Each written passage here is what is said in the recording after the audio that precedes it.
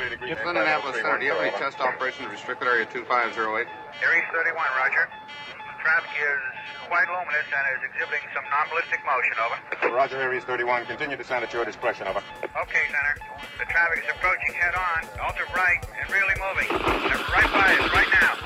There are 1,000 UFO sightings reported around the world every month. 90% of these sightings can be explained, but 10% cannot. Officially and unofficially, the U.S. military has been investigating UFOs since 1947. Their top secret goal is to find out what's behind these unexplained sightings. The Pentagon classifies them as unusual airborne anomalies, but a better term is X-Files. Join us now as Mac 11 and Commander Cobra explore these unsolved cases, UFO incidents that baffle even the U.S. military. This is Mac Maloney's Military X-Files. And now, here's Mac Maloney. Well, good evening, everyone, and welcome to Mac Maloney's Military X-Files show here on the Distant Thunder Radio Network. This is Mac Maloney. Wow, what a show we have for you tonight. But first, let me introduce you to the members of the posse. Girls, get ready. Sit yourself down, get an extra big box of Kleenex, some extra wipes, squeeze in a lube, because he's back. Very famous one. Hello, everybody. Hello, Mac. Hello, girls. Welcome to the show. I'm glad to be here. Kind of missed the show for a while, but man, oh man, I did miss it. Oh, really? Glad to be back. Is that why you sent me those flowers today? Yes. Okay. Did you get them? So, they weren't dead flowers, were they? Not quite. Great title for a Rolling Stones song. All right. You understand. What's going on over there across the puddle? You went to go see the Hollywood Vampires. Saw the Hollywood Vampires in Birmingham, which is a little bit north of me. It's about a 3-hour train ride. And it's the home of Black Sabbath, by the way. Yes. And they were fabulous. Yes. Yep. They kept me rocking. They kept me hopping. They didn't stop. They were really good. You know, it's hopping and rocking. Not a garage band. They're not polished. They're just straight kick-ass rock and roll, and I loved it. This is Johnny Depp was excellent. Alice Cooper, lead singer, he was excellent. They're all good. Joe Perry from Aerosmith. So it's Alice Cooper, Joe Perry of Aerosmith, Johnny Depp, the other guitar player from Guns N' Roses, whose name I can't remember. I think that's Duff McKagan supposedly was there. I mean, it looked like him. He's playing bass. Yeah, that ain't Tommy Hendrickson from Alice Cooper's band. Oh, that's who that guy is, right? Yeah. He's from Alice Cooper's band. I think the bass player, I believe, was not Duff, but was the bass player from The Cult. Yeah, something, right? Yeah, he was definitely not Duff McKagan. And then the drummer was someone, but they're all good. They're all good. The drummer's from Alice Cooper's band. So the Hollywood Vampires, they're turning into almost like a arena rock type band. They're playing around here at some pretty big venues. You know, I know a lot of people go to see Johnny Depp, but he can really play. That's the big debate.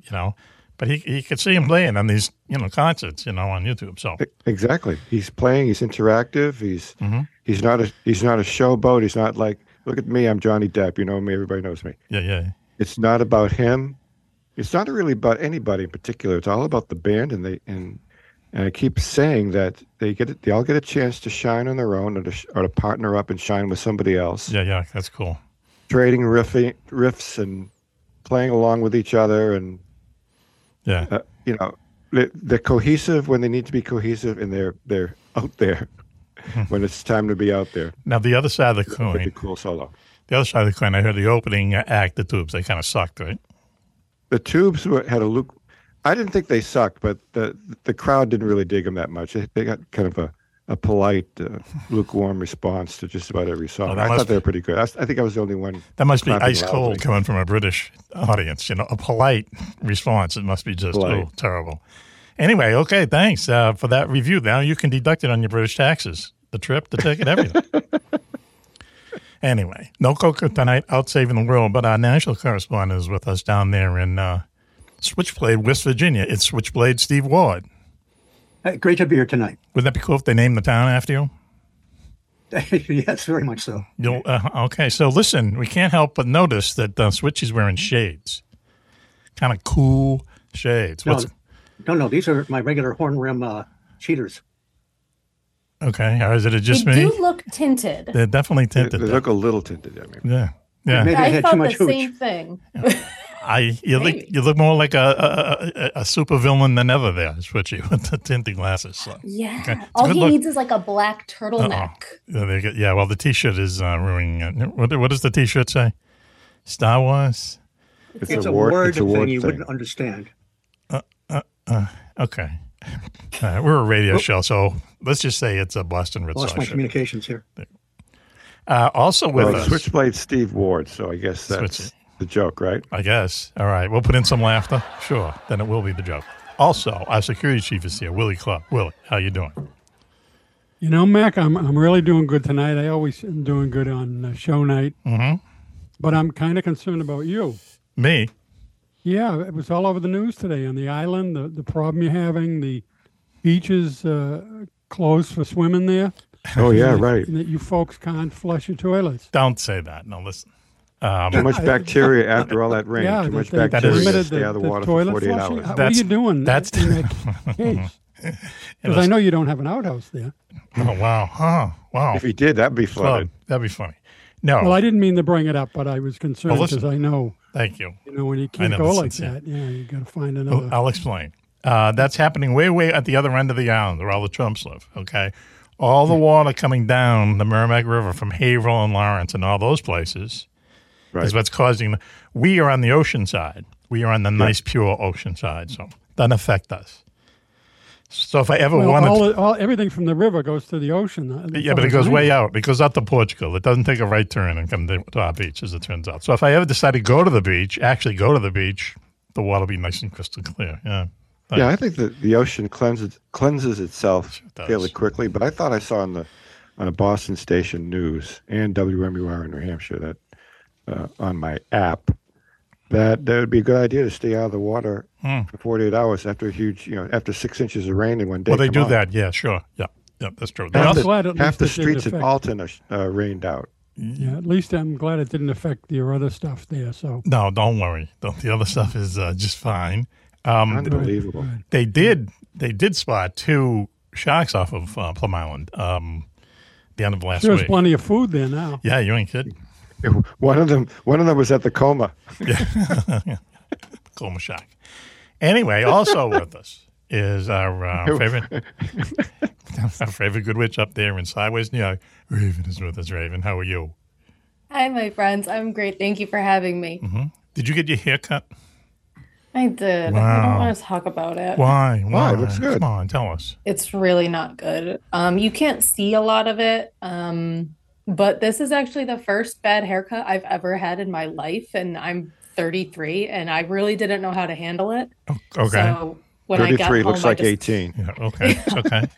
So when I got home, I just had like a total meltdown, and Mr. Raven was like, "Oh, your hair looks nice," and I was like, "Oh, does it? Does it look nice?" That's really horrible.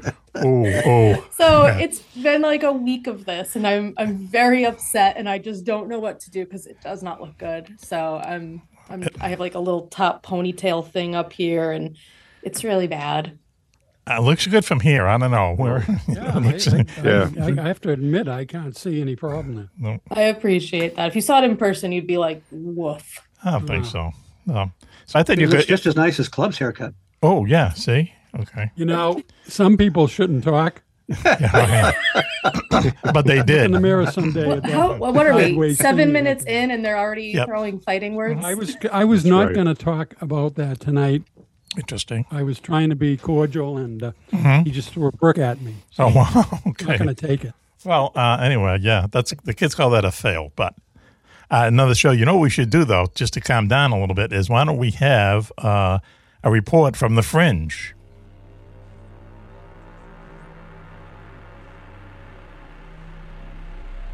And now it's time for another story from the lost annals of the paranormal. It's time for Steve Ward's Report from the Fringe. Okay, so you have a report there, Switchy? Yes, I do. This comes from a book called Visions of Ghost Armies. It was compiled by the editors of Fate magazine. And the section I'll be talking about is called Haunted Submarine, written by Peter King. Okay, we go back to July 1916, Germany. The construction of 24 new subs were being undertaken. And these were the what they call the UB class, which I guess was an improvement over the U-type. They were more compact, I assume more maneuverable. They had 3 officers on board, 31 men, and 10 torpedoes, as well as a 105 millimeter gun. Now, the one we'll be focusing on, the Haunted Submarine, is the UB-65. This thing seemed to be cursed from the beginning. A week after its keel was laid, a steel girder slipped from its sling, crashed into the hull, and killed 2 men. Nice way to start off a new sub. A month later, while they were testing the engines, the engine room filled with chlorine gas and 3 men were suffocated. And that's just the beginning. Then came sea trials. 1 man was washed off the sub during the maneuvering watch by a tremendous gale and lost. And then during the first test dive, they developed a leak in a submersion tank. They sat on the bottom for 12 hours before they were able to surface. Oh, man. On the way up, they had another leak develop. The leak got into the battery well. When salt water combines with the electrolyte, it produces chlorine gas. The crew was half asphyxiated by the time they were actually able to get to the surface and open the hatch. That was April 1917. And of course, they went in for a period of repairs. But they were undaunted. They were going to get this sub out no matter what. She was ordered to take a full load of fuel and armaments out to sea. And now after the repairs were done and they were loading torpedoes, one of the warheads exploded. 4 crewmen and a second officer, F. Richter, were killed. The UB-65 was towed to the dockyard for more repairs, major repairs. Weeks later, the repairs were just about complete, and a new date was set. At one point, a panic-stricken seaman rushed up to the captain, Frederick Honing was his name, in the wardroom and said, "Sir, the dead officer is on board." Well, the captain, the first thing he did is check out to see if this guy was drunk. Yes. He was not. And the guy convinced him to go to the area where he saw this apparition. And he said he'd seen Richter, the second officer, walking on the gangplank toward him. And when they got there, there was nothing there. But they found another crewman named Peterson, who had also seen the apparition. So the captain began to believe that they had actually seen something. So the word got around the sub, and the crew's morale was dropping. I wonder why. They've had all these horrible accidents. Go ahead, Mac. I was just going to say, I wonder why. I can't think of a worse place to meet up with a ghost than in a submarine, a submerged submarine. These were small little diesel things. Yeah, it wasn't like the big boomer. Not that it would be any better to meet a ghost on one of the big ballistic missile subs. I should say right here that Switchy served our country in a submarine, right? An attack sub, right? Fast attack, right? Yep. He did. Wow. The USS Tunafish. Very, very famous sub. And how long were you on there? How long were you were there, what, 4 years? I was in the Navy 4 years. I was attached to the sub about 3 years, but about 1 year was in the shipyard. Mm-hmm. So it was only about 2 years steaming, punching holes in the ocean. I really salute you for your service, because I can imagine the claustrophobia just must, for some people, anyway. So go home. They weed you out in sub school. If you're going to have claustrophobic, you'll be gone. Oh, I'd be gone early. I'd be gone the early morning of the first day. Early and often? Go ahead. Yeah, go ahead. Switchy, please. Haunted Submarine. Now, a day before they were set out to sea, finally, Peterson, the guy that saw the apparition, deserted. He told them they were all doomed. And I imagine he said, I don't know how you say doomed in German, but it must have sounded pretty good. So January 1st, 1918, they set out for the English Channel. By January 21st, they were on the surface and about 15 miles off the English coast when the starboard lookout saw a man on deck on the sub. Now, this is when the sub is moving. It's on the surface, but there's water washing over the top of the sub. Yeah. There's no way somebody's going to be up there. And all of a sudden, the figure turned toward him, and sure enough, it was the dead second officer staring right at him. He left his watch, collided with the captain's poor captain, and the captain chewed him out for deserting his watch. He told him what he saw. The captain went with him to the lookout position, and the captain this time saw the dead Richter himself. And then the ghost vanished at one point as the boat dipped in the waves. Now the crew lived even more in fear. And what happened was it was getting to the captain too. They attacked a couple of steamers, and rather than with machine guns, with a machine gun, but rather than finish them off with torpedoes, he broke off 2 engagements. It's like he wanted to not tempt Providence and get the hell out of there. Mm-hmm. And so in March 1918, the UB-65 was outfitted for the next voyage. But before they got out of there, British bombers raided the submarine shelters. Captain Honing was on his way back to the ship from leave, should have stayed home, when a bomb splinter took off his head. Ooh. Very nice. Wow. Now, so they stored his body in his stateroom. And that night, they heard a crewman started to scream like a madman. He said he had seen the ghost of Richter, the second officer, coming out of the cabin where the dead captain lay.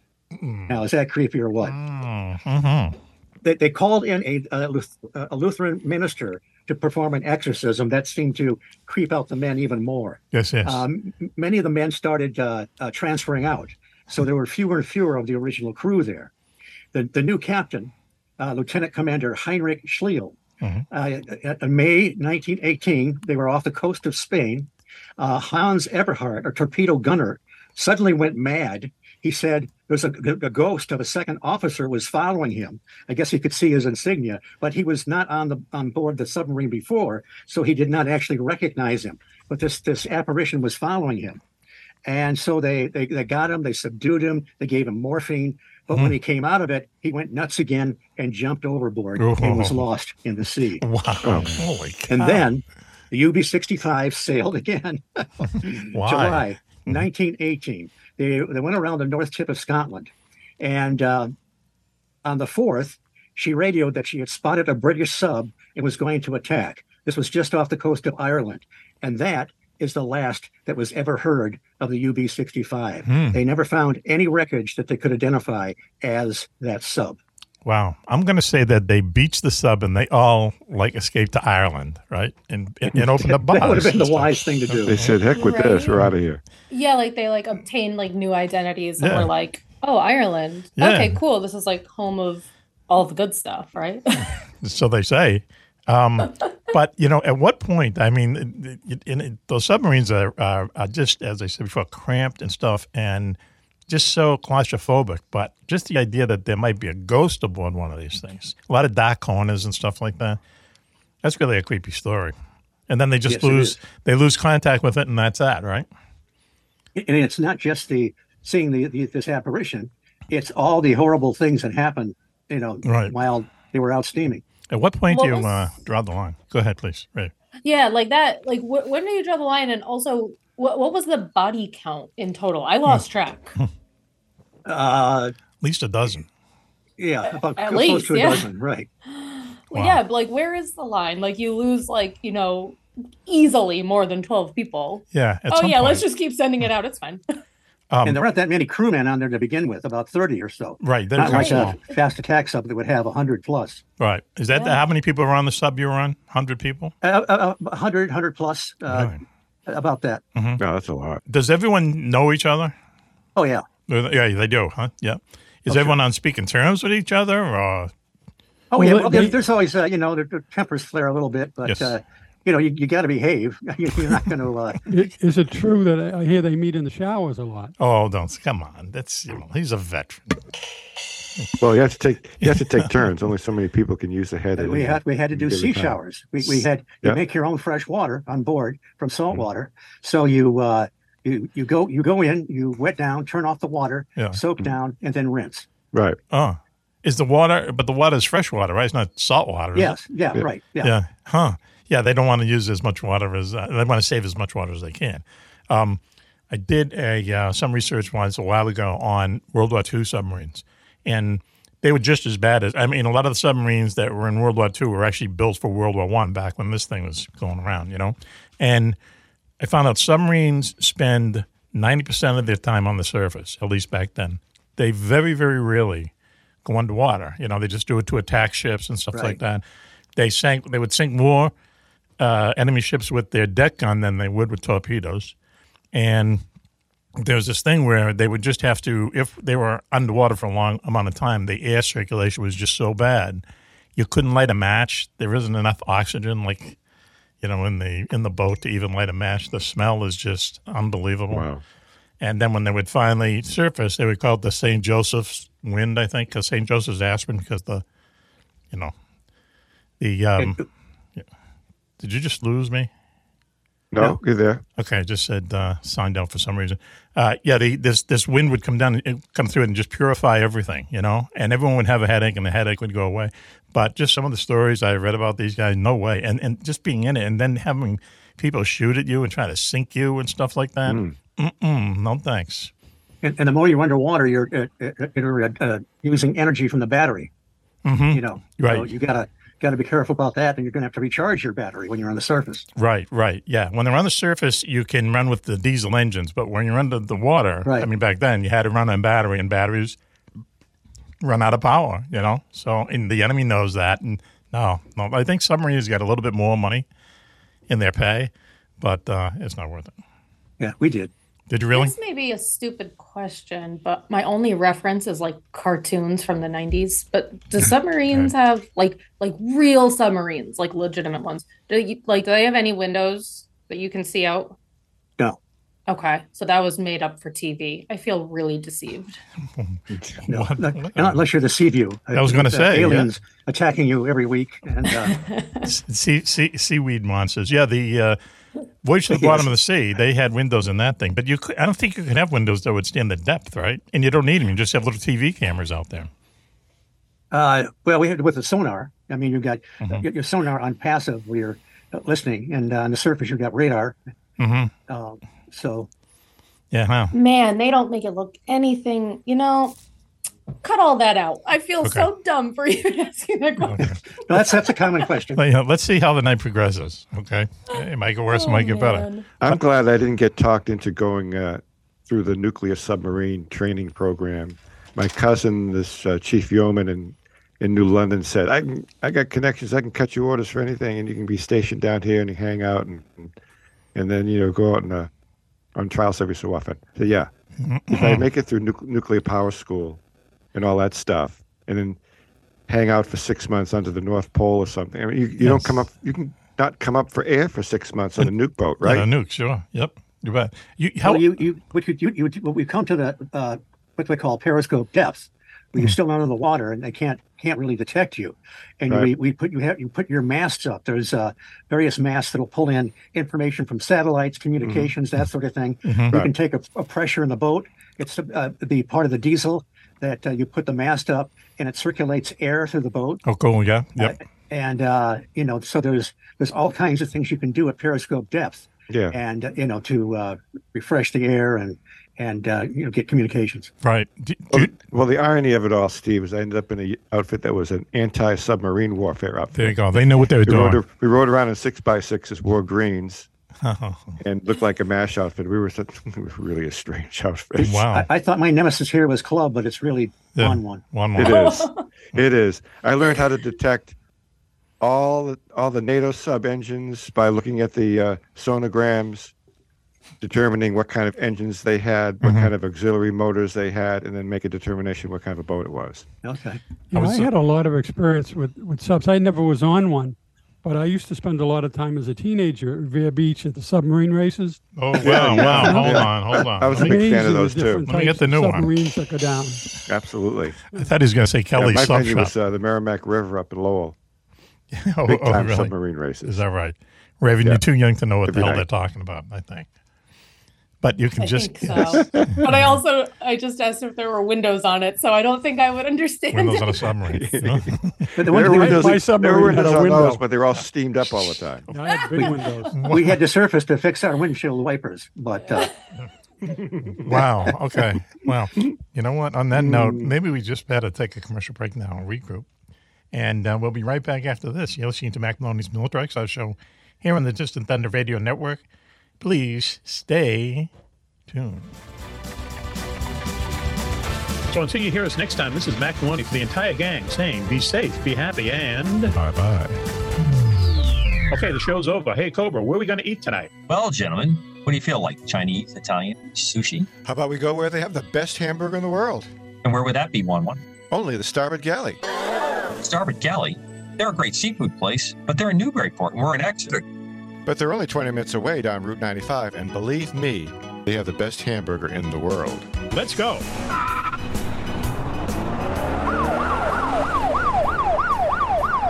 Okay, boys, license and registration. Where's the fire? You clowns going to the circus? We're in a hurry just to get the best hamburger in the world. And where's that, Pally? That's the Starboard Galley in Newburgh. The great seafood place? Yes, but they make a great hamburger too, and they start with the best beef. Super fresh buns. Great toppings. Plus, it's only 20 minutes away from Exeter, 25 from Portsmouth. Not with a police escort, buddy. Light 'em up, Switchblade.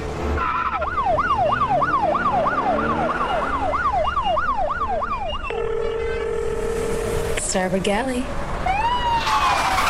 They're here. That's the Starboard Galley, 55 Water Street, Newburyport. Great seafood and the best hamburger in the world. And tell them Juan sent you. My dad, he's a double amputee, and he's one of my favorite people in the world. To me, a hero is someone who fights for our country and freedom. My dad is a hero. Most of our troops built this house, and my dad can get through the wide doorways. He can reach anything. Homes for Our Troops build and donate specially adapted custom homes nationwide for severely injured post-9/11 veterans and enables them to rebuild their lives. Join our mission at hfotusa.org.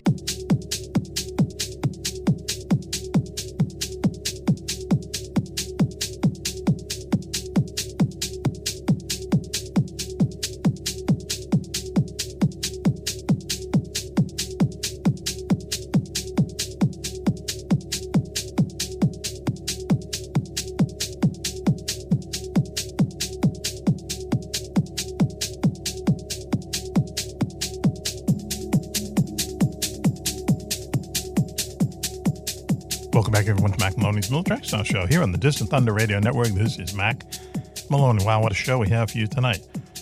Let me just quickly introduce the members of the posse. Girls, the very famous Juan is here. Hello, girls. Hello, everybody. Welcome back to the show.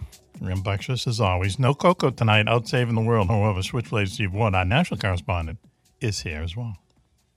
Great to be here tonight, Mac. Also, our security chief, Willie Clubb. Kind of cranky tonight, but he's with us. I don't know. I think it's the weather, Mac, or maybe it's because I can't see your face because of the technical difficulties. That's probably it. That it? Yeah, okay. I'll try to get better as the night goes on. Okay, let's see. Also, our favorite good witch up there in Sideways Young Raven is with us. Hi, my friends. Thank you for having me. Bummed out about her new hairdo, which we just don't understand. These, 5 drunk white guys can't get it, what the problem is. Well, the nice thing is it's blending into my background enough so you can't really see it. So, Good plan. You kind of had to be there. Right, yeah. I thought you said you won. So you went back and beat up the person or something. I mean, do you hold it personally? I should have. You should have. Did you tip them? Well, yeah. I mean, of course, because I'm awful. a millennial. So I'm not going to say, wow, you messed up my hair. I'm going to say, thanks, I love it, while holding back tears and tip them and then go home and cry. I see. Okay. Yeah. And that's exactly what I did. The tip of my tears. Somehow that's counterintuitive, but wow. They can redo it though, right, Raven? It's not the end of the world. They can tweak it a little bit, No, it just kind of has to grow out at this point. You can always get a hairpiece, like come on. Oh my God, you're right. Okay, Switchy, I'm going to email you after the show. I've got some extra ones. I don't know if they're your color though. You know what? We'll talk later. We have a guest here. Can we? Yeah, let's go. On the straight and narrow, please. Joining us tonight is our very good friend, Barbara With. We're going to give you a round of applause. Barbara, how are you? I'm great, Mac. Thanks for having me back. It's been a while. I think last time I played some music. Yeah, that was great. I remember the song. Let's Go Dancing, right? Dancing on the Beach or something. That's a great song. Yeah. Really good melody. Yeah. Yep.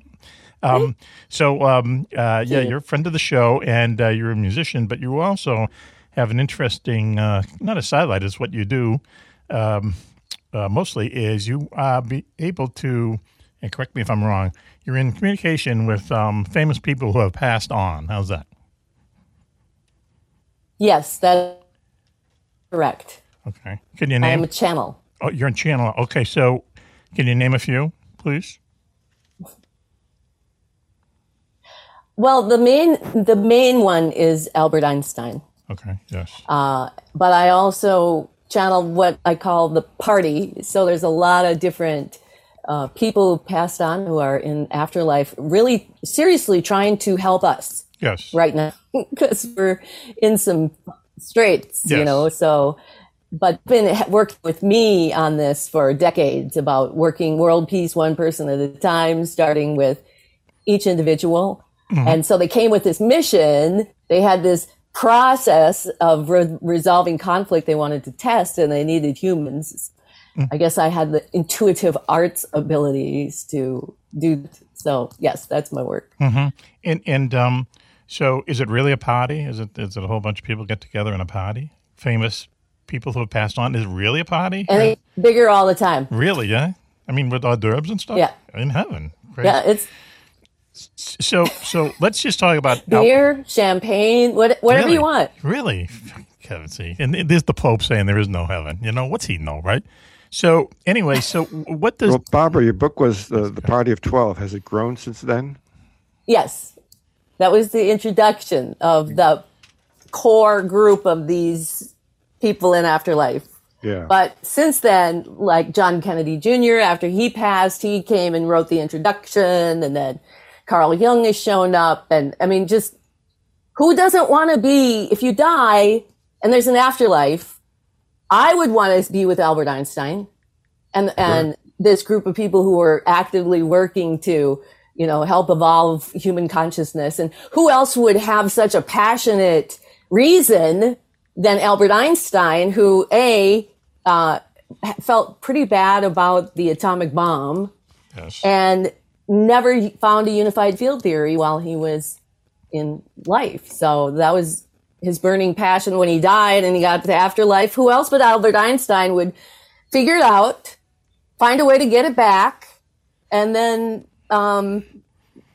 have such an impact on the world after he's died. It makes perfect sense to me. But then everyone sure knows his name. Source. Everyone knows his name. Do you know what I mean? His name just goes on and on and on. Even growing up, when we were kids, we would just to make fun of people, we go, "Yeah, all right, Einstein." I mean, we even us little kids knew he was a smart guy. So, is he able to comment on, let's say, the state of affairs these days?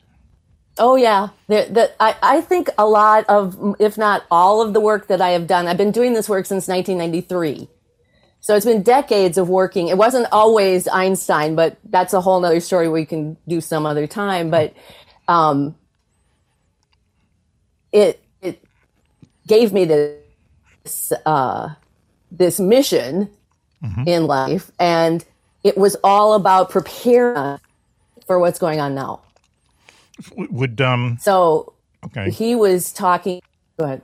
No, I was just going to say. Well, just to bring it back for a second, did he pass away a frustrated guy because he didn't solve the unified principle, and for like he did three things, and then for the last 30 years of his life he was like this famous guy trying to work stuff out. So does he feel his life was fully accomplished? Let me put it that way.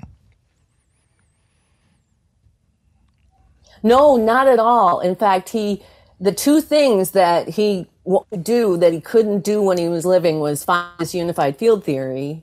And then after they started working on his formula, he backed away on that and went on a world peace kind of campaign. Mm-hmm.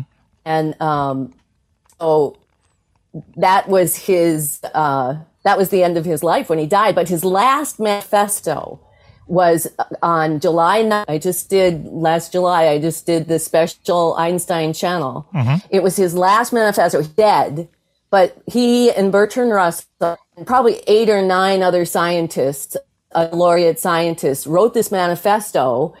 Because that's how they did it back then, right? They didn't have internet or even many newspaper things. And so they would publish a manifesto and have a press conference, read for the world to get reported on. And his manifesto was as if he was here today. Because what he was saying was, you can't win a war with nuclear weapons. You can't. You might think that, oh yeah, we could bomb on Moscow and they would all die, but we'd all okay because we were over here. No, there'd be this slow death around the world, especially now with bigger ones than when we're talking about in 1955. Right. Right. And imploring world leaders to make peace so that we wouldn't be pushed to that edge. So those were his last words out of his mouth. We should say, let me see if I can explain the unified field theory. Okay, even though I went to film school, we didn't take it on book course. It's what he tried to do. Give it a shot, Mac. He tried to, someone once compared it to trying to write one rule book for football, baseball, hockey, and basketball. Basically, it's gravity, the strong nuclear force, the weak nuclear force, and then, I guess, electromagnet force. And they can't fit gravity in there. Is that it? Is gravity the pain in the ass there, Barbara? No. Uh-oh. No. In fact, gravity just has a different function than everybody thinks it does. Yeah, gravity's a weird thing, man. What our Einstein, he redefines, he uses the four fundamental forces in the theory, but he has a fifth fundamental force. Okay. And that's compassion with a capital C, like a compass. Like a compass has an influence on it, right? A compass aligns a needle to true north. Okay, yes. So this passion with a capital C, which is the intelligence that uses the four fundamental forces to impel the creation of the physical world and universe one step at a time. Yes. And in our work, he's gone on to explain all those steps. But so gravity has a whole different function than, but he did that in real life. He upset Newton, right? Sure. 233 of Newton's laws, and then Einstein comes and they're all changed. Right, true. So that's kind of what the afterlife theory. In people thought when Sir Isaac Newton, when he came up with his theory of gravity, supposedly the apple hit him in the head, and it made it seem like things were drawn to the middle of the earth, almost like a magnetic force. Everything was drawn to the middle of the earth until Einstein came along, and he realized that wasn't it at all. The best way to imagine it is imagine you have a taut sheet, a big sheet, and you throw a basketball in the middle of it. Okay, the basketball is going to sink down in the taut sheet. Okay, if you put at the right precise angle, a ping pong ball, and got it spinning, it would literally just keep spinning around because it's not falling as much as it's going forward. That's what gravity is. We are just, putting an indent in time-space. I don't know what time-space means, but that's what it is. And we're just continually, people in orbit, they're just a bit out of the gravitational pull. And basically what an orbiting spaceship is doing, it just keeps falling, but it doesn't fall further enough to compensate for how fast it's going. That's orbit. It's almost simple. It's not as sexy as everything, is actually attracted to the middle of the planet, but that's what it is. And he worked that out, He kind of figured that out with thought programs, with thought problems, He a lot of stuff he didn't write down. He was just thinking in his head. So anyway, what kind of a guy is he? Is he still kosher?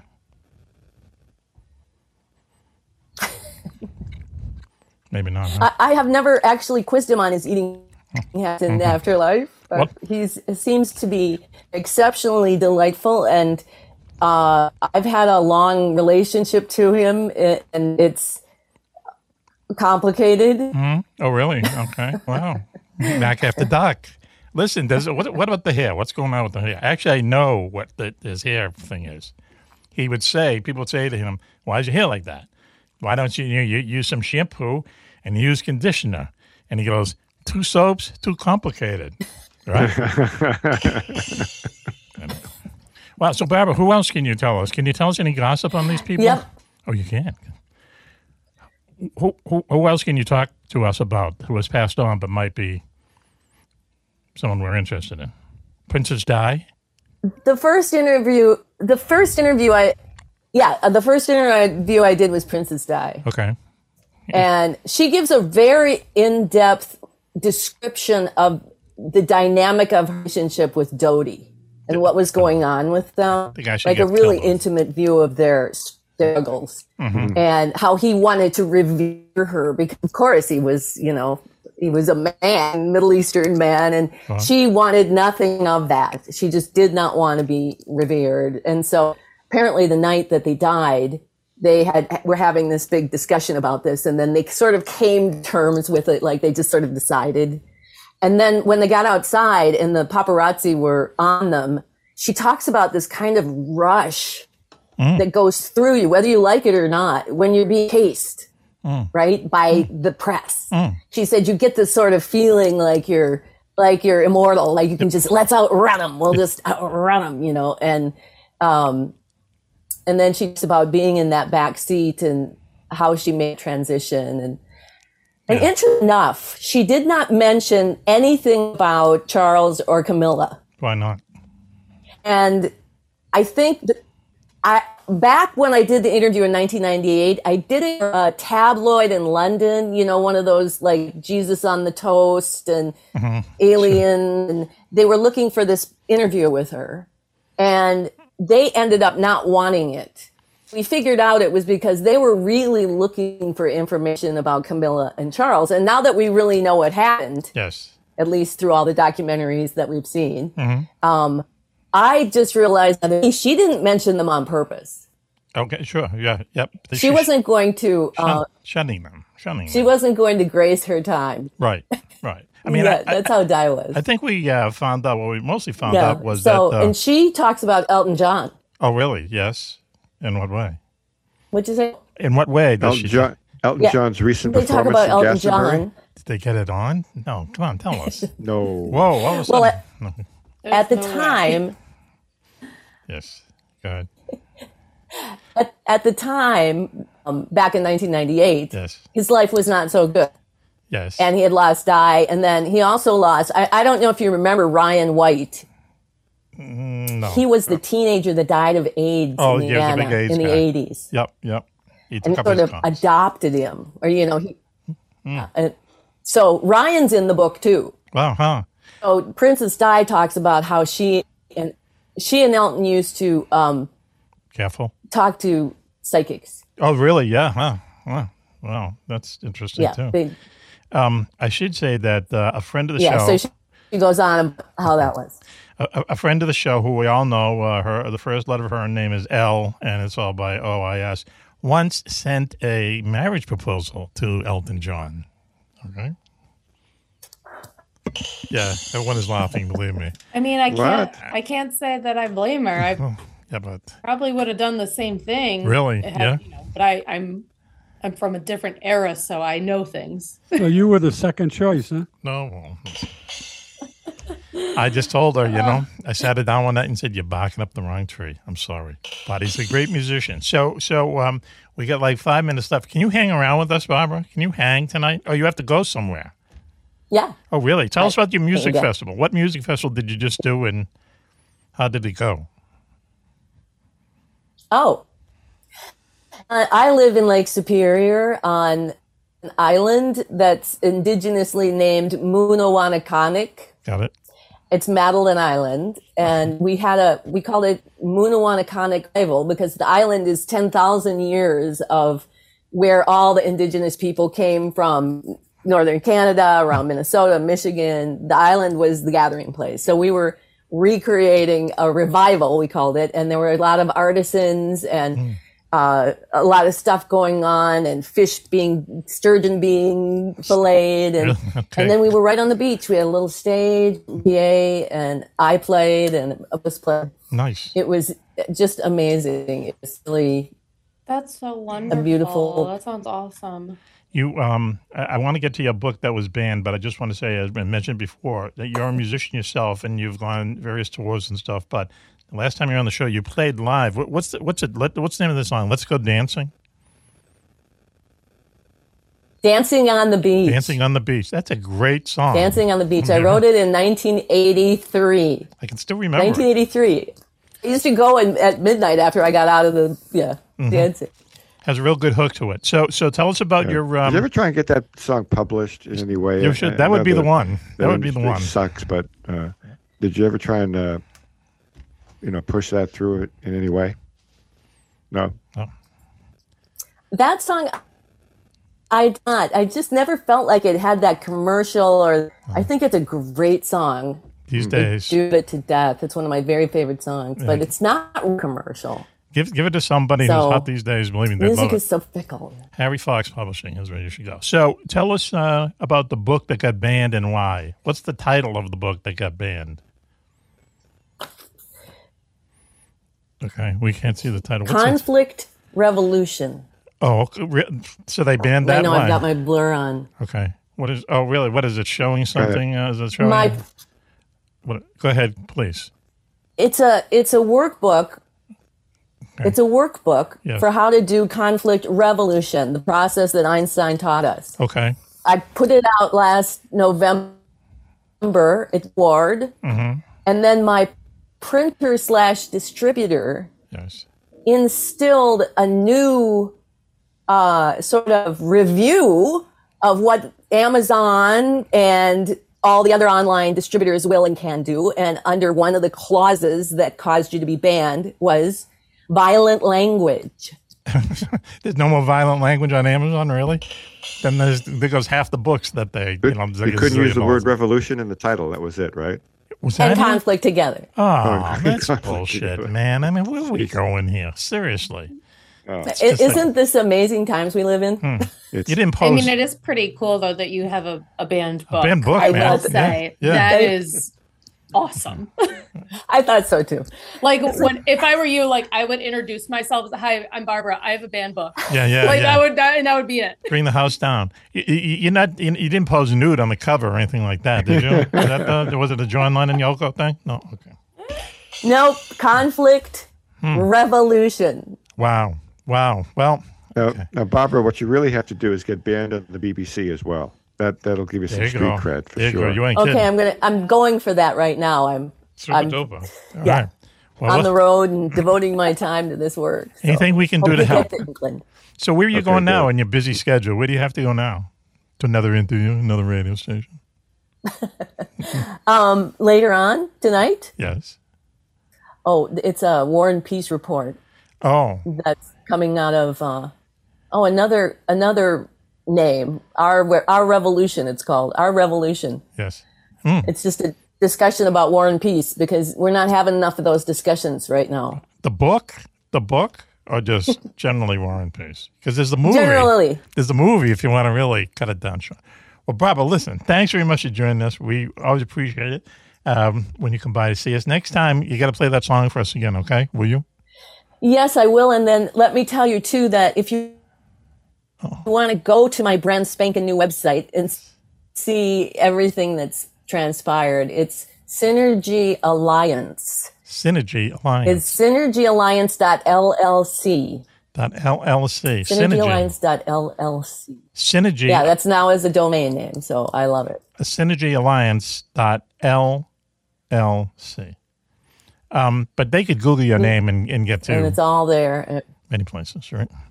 So, well, thank you, Barbara. Or BarbaraWith.com. Right. Round of applause, please, for Barbara. We'll talk to you soon, okay? Good luck. Good to see you. Tell Einstein we said hey, okay?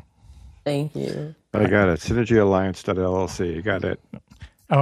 Okay, well done.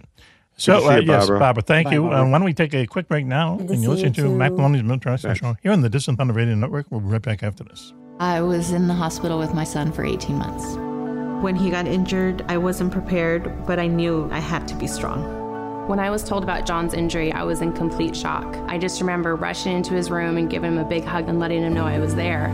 These veterans and families are just a few of the heroes we serve at Homes for Our Troops. For thousands of severely injured veterans, everyday life is filled with barriers. It was really the little things throughout the house. Counters that you can't roll up to. How to drag my wheelchair down steps. I want to help, but he is so determined. At Homes for Our Troops, we build specially adapted custom homes with features like wheelchair access, roll-in showers, and automatic door openers that allow them to function independently and focus on their recovery and family. This house is freedom. It's hope. It's a new beginning. This house has given me my family back. To learn more, visit hfotusa.org. Hawk Hunter, the Wingman, has finally rid the world of its worst-ever supervillain, Viktor Robotov. But in Mac Maloney's latest book, War of Dragons, we learn the maniacal terrorist ghost still haunts our battered, devastated planet. In War of Dragons, Book 22 in Mac's best-selling Wingman series, Hawk and his United American allies uncover Victor's bizarre plot from beyond the grave. The super-terrorist hid 6 nuclear bombs around the Mediterranean before he died, knowing their detonation will empty out the Great Sea and cause a worldwide catastrophe. Guarding these weapons of mass destruction, he's left behind a family of ferocious air dragons, eternal aerial sentinels that will stop at nothing to protect their late master's unthinkable secrets. Sailing aboard their gigantic aircraft carrier, the USS USA, Hawk and the United Americans must battle their way across the Mediterranean, slaying these dragons in hopes of beating Victor's allies to the nuke's secret locations before time runs out. If not, then the world will face a very nasty, very watery Armageddon.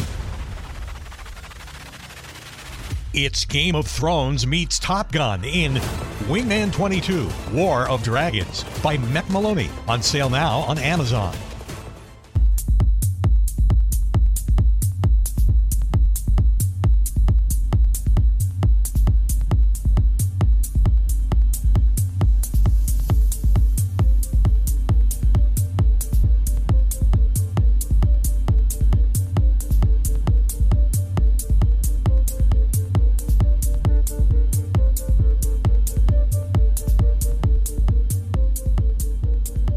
Welcome back, everyone, to Mac Maloney's Military Show. Here in the Distant Thunder Radio Network, this is Mac Maloney. Well, what a show we have for you tonight. Very quickly, let me introduce members of the Posse Girls. Very famous one is here. Hello, girls. Hello, everybody. Welcome back to the show. It's been fun so far. Very interesting. So far. No Coco tonight, out saving the world, but our national correspondent is with us, Switchblade Steve Ward, down there in West Virginia, somewhere. Switchy. He's frozen. He's frozen. Switchy. Yeah, he's breathing. Switch. Great to be here. Don't we love Zoom? I had a Pop-Tart for breakfast. Yeah, okay. All right. What'd you have for breakfast today, Switch? I promptly had a Pop-Tart and black coffee. Oh, that sounds like you. Okay. And no nonsense. No. Something what? Like no donuts? No nonsense. What are we going to do? Start again? He's going to be back. We'll just keep going. Just start over if you want. It doesn't matter. Our security chief, Willie Clubb, is here. Willie, how hey, you Mac. doing? Yeah, it's great to be here tonight. I don't know what's going on with Switchy tonight, but, he gets into paranormal things and he just disappears at times. That just happened. All right, so now we have with us members of the Cool's Paranormal Studio. Are you 3 brothers? Is that right? You're 3 brothers? So it's me and my brother and Sam. I've known since 7th grade. So yeah, pretty much. Okay. Basically, it's pretty much a brother. Yeah. The Cool's Paranormal Studio, and so there's Sam Cool, and there's Keegan Cool, and then there's Colin Cool. Is that it? Colin and Keegan Cool. Yeah. Okay. So what do you do? You're young guys. Oh, I'm sorry. I'm sorry, Sam. Go ahead. Yeah, I'm Sam Vandermeulen, but okay. So how old are you guys? You look like kind of young guys to be in this paranormal stuff. Yes, no? I'm 31. Okay, that's old enough. So, what got you into it, and what do you do? What got us into the paranormal field? I would say probably our house, at least me and Colin, our house on Hamilton Street here in Colorado. Mm-hmm. We had experiences probably starting within a year of living there. And they would just intensify, and we can get into those if you want more detail, but that's pretty much wanting to know what it was. So what was it? Then, tell us. What? No, and just about that time, I think, is when a lot of the ghost hunting shows were making it on TV. And so me and my brother and my uncle, Mark, we thought, hey, we can do that. We've had experience, and that's kind of how we got started. So you were in this house that was, as we would say, haunted, would you say? Yeah. No, it's the most haunted place I think I've been in. And I've been in to like the Stanley, I've been in Waverly Hills, down in, California, to all their places. But yeah, by far we would see full body apparitions, things scratching on the walls. It took a sugar dish that we had and just took the top and moved it and dropped it. Okay. All right. So let's just go back to the beginning here. So when's the first time you saw, like, as you say, like a full body apparition? What were you doing? I mean, our first ever ghost experience was 1999. It wasn't full body, but it was me and my brother and my buddy Nathan. We were in the basement of the house right before Hamilton, so I don't know if this was a precursor to that or not. Okay. But we looked, and those houses had like walk-in dirt crawl spaces. Mm-hmm.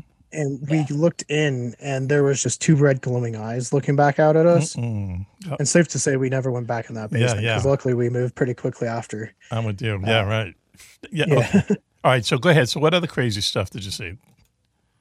So going into then the Hamilton house, there's one that, me and my brother talk about quite often. It's the penguin. And this is probably the first like really big apparition that we saw. Mm-hmm. Me and my brother shared a room at this time. So we had a bunk bed. I was on the top. He was at the bottom. Okay. And we walked into the room, window, curtains were open, everything. So lots of light. And when I grabbed the like ladder to go up onto the second bed, yep, I realized there was something standing next to me. Mm-hmm. And I mean, it's pretty generic. It looks like the ghost in the sheet, Yeah. The Halloween costume, just put a sheet on. Yeah. Funny. And for some reason in my child mind, I thought it was my dog in a blanket. So I reached out. I don't know why, because it was as tall as me, but I reached out. And it like backpedaled and moved like a penguin. And so that's why we call it the penguin. Wow. And so that was definitely the first one we saw. And how old were you at this point? I'd say 8 or 9. Okay. All right. So were you scared? Did it scare you? Yes. Yeah. Yeah. We were pretty scared. Yeah. I will say the second one I saw was more terrifying. Tell us. Because at that point we were experiencing stuff like seeing shadow people, hearing noises. Usually the noises were voices from, it sounded like our mom and dad coming from different rooms, even if they weren't home. That's scary. Yeah. To hear family members is really bad. Yeah. So okay, go ahead. So what? And then you saw something very terrifying. Yeah. So at one point it got to the point we would me and my brother would sleep in my mom's room with her until my dad got home. Okay. And then he'd take us to our room. And I remember one night I was sitting there and, I look over the door and it looked like him from behind, right. Just like he had just closed the door. And I was like, oh, watch, I'm going to be funny and I'm going to scare him because we were all experiencing stuff. Yes. And I was watching it and he wasn't moving. And then all of a sudden he like bent down and reached his hand out like he was locking the door, which was really weird because there was no lock on the door. And so I was like just staring at this thing, staring at it. And it's like it recognized I was staring at it because then it came back up and just turned its head slightly at me. Yep. And that's when I realized it wasn't my dad because, I could see it even to this day, the cheekbones. It had like really defined cheekbones, spiky hair, almond, like dark blue almond eyes with like a purple haze around it. Wow. And it like came towards me and then disappeared. Wow. And I ran downstairs. I want to run downstairs myself right now. But that must have frightened the hell out of you as a kid. I mean, it would just, I'd hear one little noise and I'd go nuts when I was a kid. Yeah. No, we had 2 dogs, so our dogs were never far behind at nighttime. I remember one time we had it was like a babysitter, like one of my mom's friends was watching us because they went to a Christmas party. And she was like, we got to go upstairs. And me and my brother were like, no, there's something at the top of the stairs. And she was like, there's nothing. And she went to walk up there and she's like, oh, you guys can stay down here. It's fine. So she saw whatever it was because we see like shadow people all the time. Yeah. Shadow people are weird. Yep. Shadow people are weird. Yeah. That's when you just see the shadow of someone like on the wall, but no one's in the room, right? Yeah. It was like just an outline of a person in a doorway.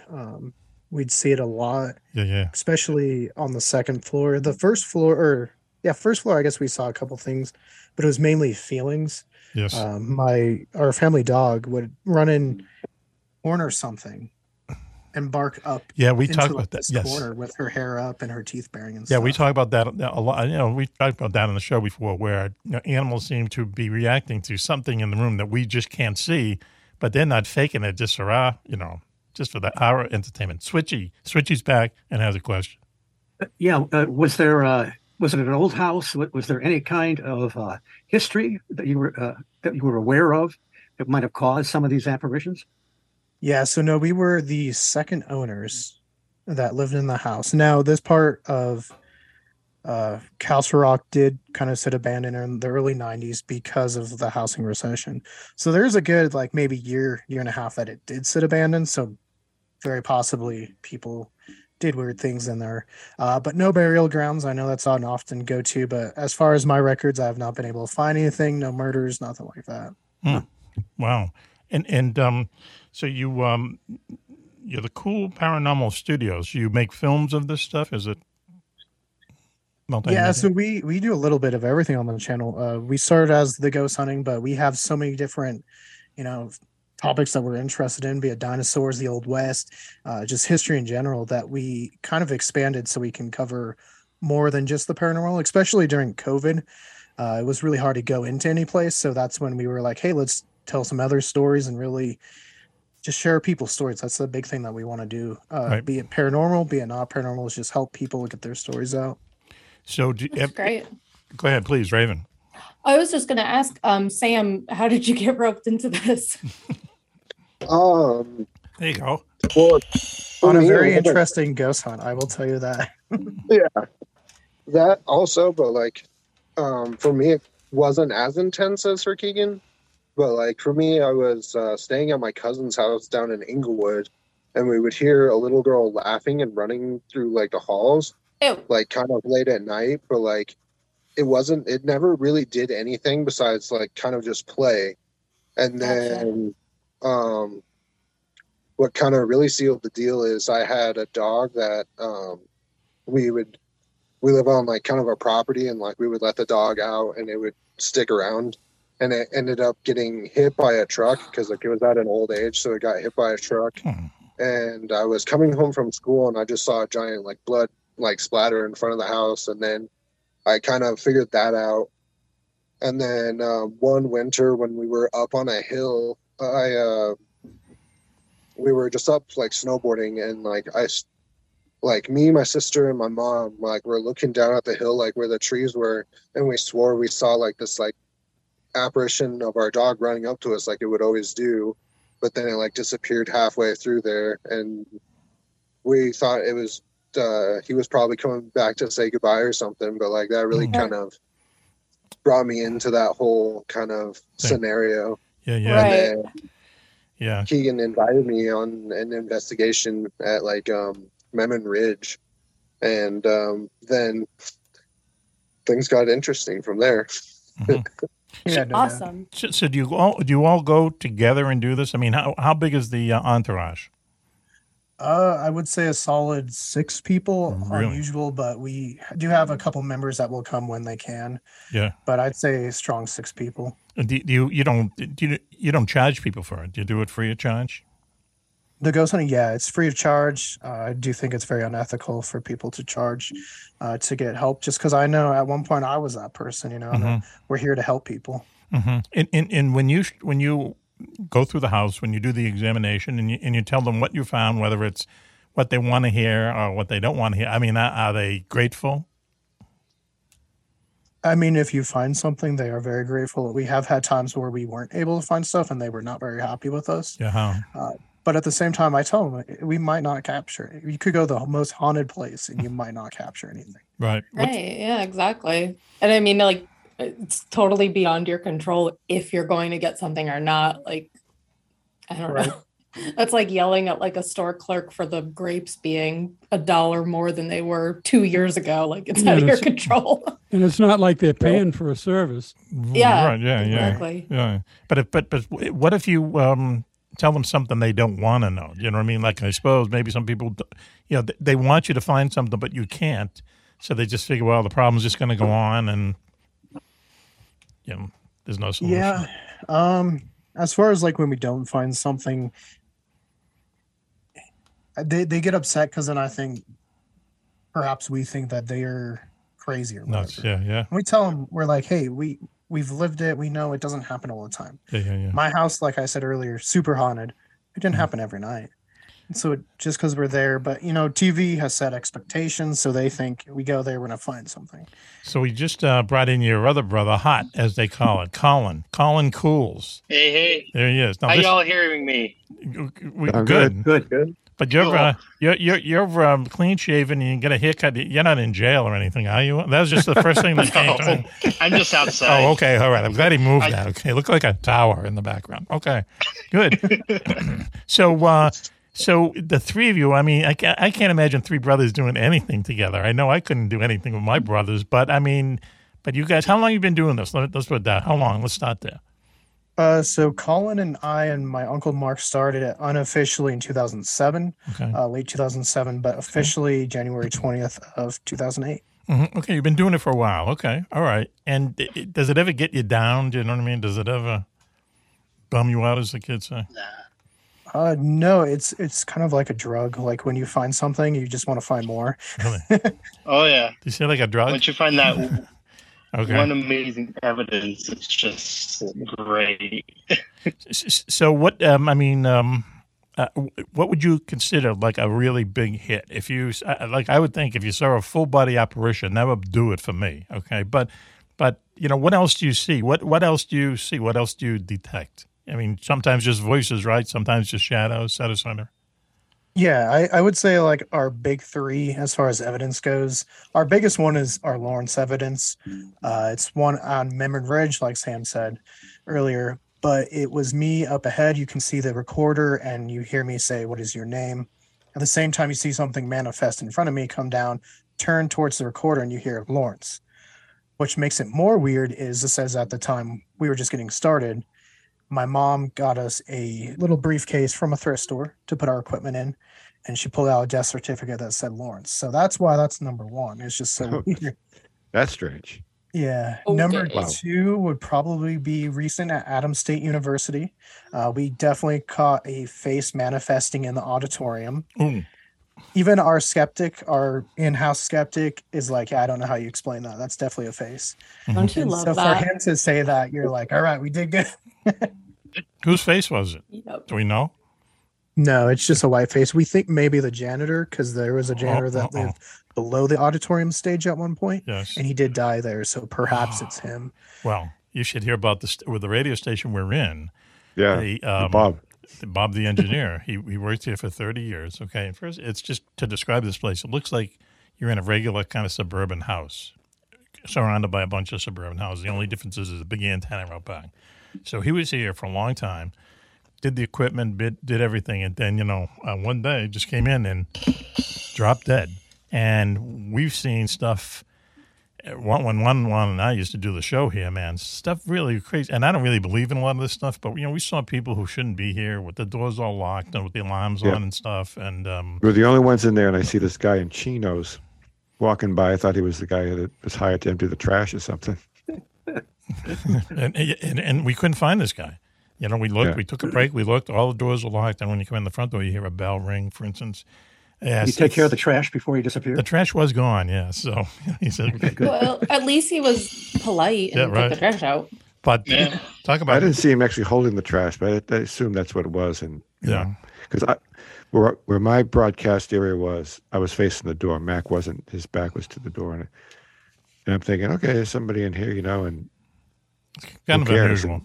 I wanted to make sure the doors were all locked and stuff. And then we told the manager about it, the studio owner, and he said, he looked like what? Who? Bob looked like that. He's dead. So here we are. And I'm here alone in the station again. Good for me. So anyway, he's alone there now. I'm in the UK. He's alone there now. Yeah, right. Okay, so why don't we do this? Why don't we take a quick break now while I go check the doors? And you're listening to Mac Maloney's Military Expo Show here on the Distant Thunder Radio Network. You're such a chicken, Mac. No, don't say that. I'm just being careful. Hey, listen, how brave you are now. You're across the puddle. I was here when the ghost was here, and I saw your reactions. Do you remember? Yeah. So why don't we think about that and take a break now, and we'll be right back after this. So until you hear us next time, this is Mac Maloney for the entire gang saying be safe, be happy, and bye-bye. Okay, the show's over. Hey, Cobra, where are we going to eat tonight? Well, gentlemen, What do you feel like? Chinese, Italian, sushi? How about we go where they have the best hamburger in the world? And where would that be, One? Only the Starboard Galley. Starboard Galley? They're a great seafood place, but they're in Newburyport and we're in Exeter. But they're only 20 minutes away down Route 95, and believe me, they have the best hamburger in the world. Let's go.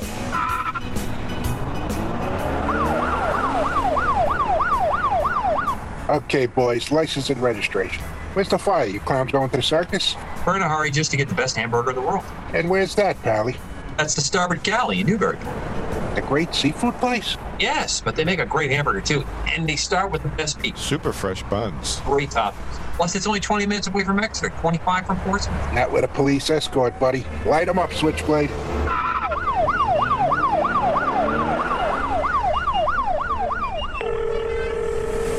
Starboard Galley. They're here. That's the Starboard Galley, 55 Water Street, Newburyport. Great seafood and the best hamburger in the world. And tell them Juan sent you. Do you know where the world's most secret bases are located? Do you know what spooky action at a distance means? Is there a conspiracy by aliens to prevent us from conquering space? And where is the best place in the United States to see a real UFO? Find the answers to all these questions and more in Mac Maloney's new book, Mac Maloney's Haunted Universe. Visit places you never knew existed: the Phantom Tunnels of Tokyo, the UFO Trail in South America, Hong's Hat, and the very mysterious M Triangle. Mac Maloney's Haunted Universe contains hundreds of reports on ghosts, haunted planes and ships, weird celebrity deaths, mysterious sounds, and a breakdown of every monster in America, state by state. You've heard him talk about it on the radio. Now, get all of Mac's paranormal research in one large volume. Mac Maloney's Haunted Universe, with a foreword by the very famous Juan. On sale now in your local bookstore or on Amazon.com.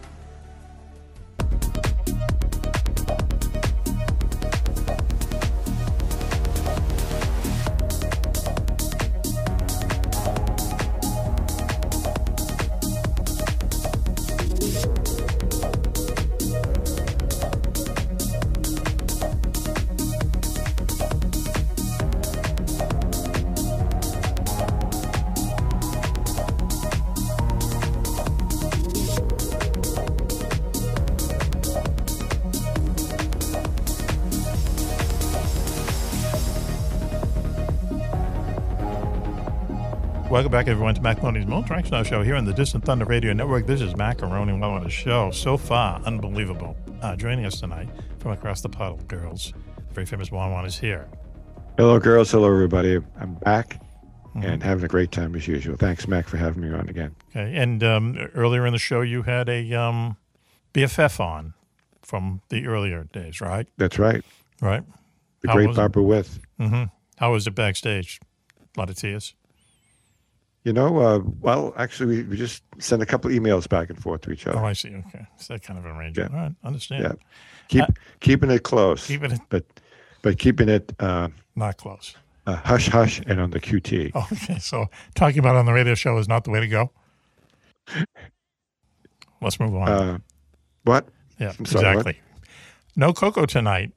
Understandably, he's out saving the world, but national correspondent Switchblade Steve Ward is with us. Switchy. Great to still be here. Still be here. Okay, interesting. All right. Also, our security chief, Willie Clubb, he is still here, I think.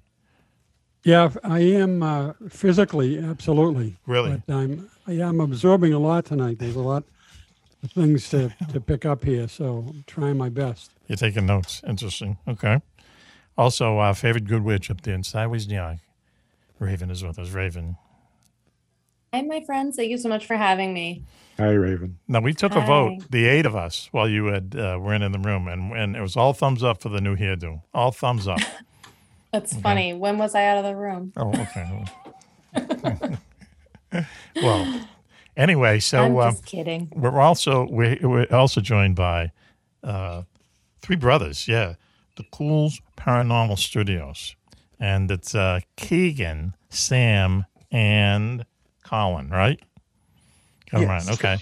Now, you guys, for at least since 2008, have been doing stuff in various combinations, going to like haunted places, haunted houses, because it sounds like the house you grew up in was like pretty haunted as well, right? Correct. Yeah. Do you know why it was haunted? No, we don't have an answer. I just know because we're still friends with our old neighbor who lives next door to it, that all the families after us have also experienced things. So it was not just us. Now, you're in Colorado, right? You're in Colorado, near Denver? Yeah, we're pretty much right between Colorado Springs and Denver. Okay. Was it an old house? Is it an old house? Currently, it's not too old of a house, and the one that we experienced everything was much newer. So that's what kind of makes it really weird. Yeah. So the whole idea that only older houses are haunted really doesn't apply, right? Yeah, I don't think so. We've been to a lot of really old places, most notably the Stanley Hotel, where we had absolutely nothing going on. And we've been to some of the newest buildings, including in like New York or Chicago, where you feel stuff. So I think it's more the ground and the energy there than the building itself. Wow. Huh. So do you have like a truck like the Ghostbusters or anything cool like that? How do you get around doing this? We have our 2 Subarus, and we pack our group into it as best as we can. 2 Subarus. Okay. That's impressive. So oh, wait. I bet go ahead, Mac is going to make fun of me so much. You got your Subarus and your Birkenstocks, right? Do you? Do you wear, any 3 of you wear Birkenstocks? Because you have to leave the show. I just got a new pair of Birkies, and I was like, Mac is going to make so much fun of me. No. Wow. My silence will speak volumes on Birkenstocks. Anyway, so let's just get down to, let's say your 3 or 4 favorite places that you went. Okay, so when you think of it, what's the first? If you're in an elevator and someone says, "Well, what place have you been to?" What's the first thing you're going to say? Famous place, probably Waverly Hills. Okay. Just because a lot of people do know that. Everyone always asks about the Stanley, but it was such a big bust. I would tell you guys go to Waverly Hills any day. Well, what is that? Second, what's Waverly Hills? Waverly Hills is an old tuberculosis hospital in Louisville, Kentucky. It's massive. I think it's 5 or 6 stories tall. It has giant wings, no windows, in the middle of the Kentucky wilderness, which is really thick. I mean, everyone talks about the forest out here, but you go out on the East Coast and it is thick forest. Yeah. Yes. Yeah. And what was it? Just like, was it abandoned at some point and just no one wanted to go back there, that type of thing? Yeah, so it was a tuberculosis hospital and then an insane asylum, though they did have a different name for it. And then, it was shut down. And then the owner that we got to talk to and hang out with one day, she actually grew up near it and remembers hearing the screams and stuff. And now she lives there and gives tours. And I just appreciate them because they would say, hey, this is where we experienced something. Do you want to go experience it? Versus the location I mentioned earlier where they were like, this is where this thing happened. You can read about it in our gift shop. So. Yeah. So when you went to this place, I mean, what was it like? What were you feeling there? Like the people who had died there or something like that? The patients? Yeah, I guess it would be patients. We saw something, me and my brother, Colin, saw like a face in what's called the death tunnel, where they would take the bodies out from the asylum or from the hospital at the time down to the road. Me and him were trying to stay back as far as we could to be kind of by ourselves because we were in a group. But there was 2 people hanging behind us. And I remember I just turned around and saw like a face behind them, which made me want to stay behind even more, but we couldn't. Was this day or night? Daytime. Yeah, huh? Wow. Day. So that you do this and you like write up reports and, and tell people, your experiences there. But then when it's finished, when you go home at night or whatever, do you have trouble sleeping knowing that this stuff is actually happening? That the paranormal No, I mean, I think Sam and Colin can tell you I sleep pretty good in haunted locations. Really, huh? Sleeping on the job. Interesting. It has happened from time to time. I feel really comfortable. There's a dark energy. I go right to bed. Really? Yeah. Oh, that's interesting. So let me just guess here. And we're talking to the Cool Paranormal Studios, 3 brothers who are ghost hunters, and they record what they see. They've been at it for quite a while, which is really good, I think. So, so what? I guess we said that before, but what is the thing that really gets you? What have you seen, which would convince a skeptic that ghosts and paranormal stuff are real? I mean, my experiences earlier where I talked about, I mean, I don't know how you'd write them off. I always tell this story, and it's not something I personally saw, but yeah, my dad, me and Colin's dad had seen it. He was super close with his papu. We are Greek, so papu's grandfather, and his papu had passed away unexpectedly around midnight when my dad was 9. And so my yaya, whose grandmother is yaya in Greek, she got the call and she's staying up all night to try to figure out how she's going to tell my dad that his papu passed away. Well, come morning, my dad's door was like right outside her door, and her door was open, and she saw my dad come out, look up, and like he was talking. Then he goes into my uncle's room, and she's like, "Oh, he better not wake the baby," because my uncle, I think, was like a year at this point. And he comes back out, he's talking, and then he looks down, because you know how the houses had those old air conditioning vents, and he looks at it, and he turns around and looks at my yaya, and he's like, "Did you see papu?" And she kind of plays it off. No, I just woke up. What do you mean? And he says, "Well, I woke up because there was this loud whirling noise. And I saw Papu there, and he was in bright, shiny clothing. And he wasn't old. His skin was very, it wasn't wrinkly at all. And he was talking to me, and he wanted to say goodbye. And he wanted to go say goodbye to, his brother, my uncle.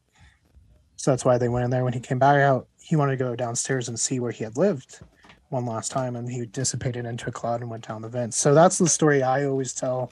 As far as what we caught, I mean, I would say probably the face. Like I said, Andrew is our skeptic, and for him to say it's definitely a face, I would say that's probably a good piece of evidence. Wow. Raven, you must have a question. Yeah, I mean, it's so hard. You guys must understand, like, it's so hard to like convince a skeptic, but when they're obviously saying like, yeah, it's a face, that they have other reactions or feelings. Like, was there a change of temperature, or did things get really dark or really bright? Was there some type of like a physical reaction? As far as on the camera, or like that the person, your skeptic, felt? No, because we were reviewing evidence after the fact. We were watching our DVR system that we had filmed, and luckily you can pinpoint where each of us were, because there was me, Sam, and Colin, and then the 6 members from Adams State that we helped build their ghost hunting team. And so we could pinpoint on the DVRs where each of us were. And I just remember Andrew's like kind of in shock. He's like, "Play that again, play it again." And he's like, "No, that's the face. That's the face. I don't know what else." Everything else he can write off, but he's like, "That's definitely a face." Right.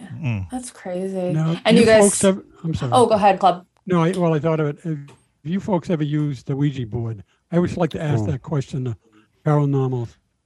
Do you believe in them? Are you afraid of them? Or? Ouija boards? Ouija board? I'm not super afraid of it. We did film an episode about the Ouija board. You did. Matt and Sam and Andrew actually using it as well. Now, we have done investigations where people have used it and bad things have happened. But I think you could give a person a banana and a piece of paper, and it could give you the same effect. I think it's more just you opening yourself up to the energy and giving it permission to do whatever it wants versus the board itself. Yeah, we have a great way to like explain that too, because I'm in currently a haunted house that any normal person would say is a haunted house.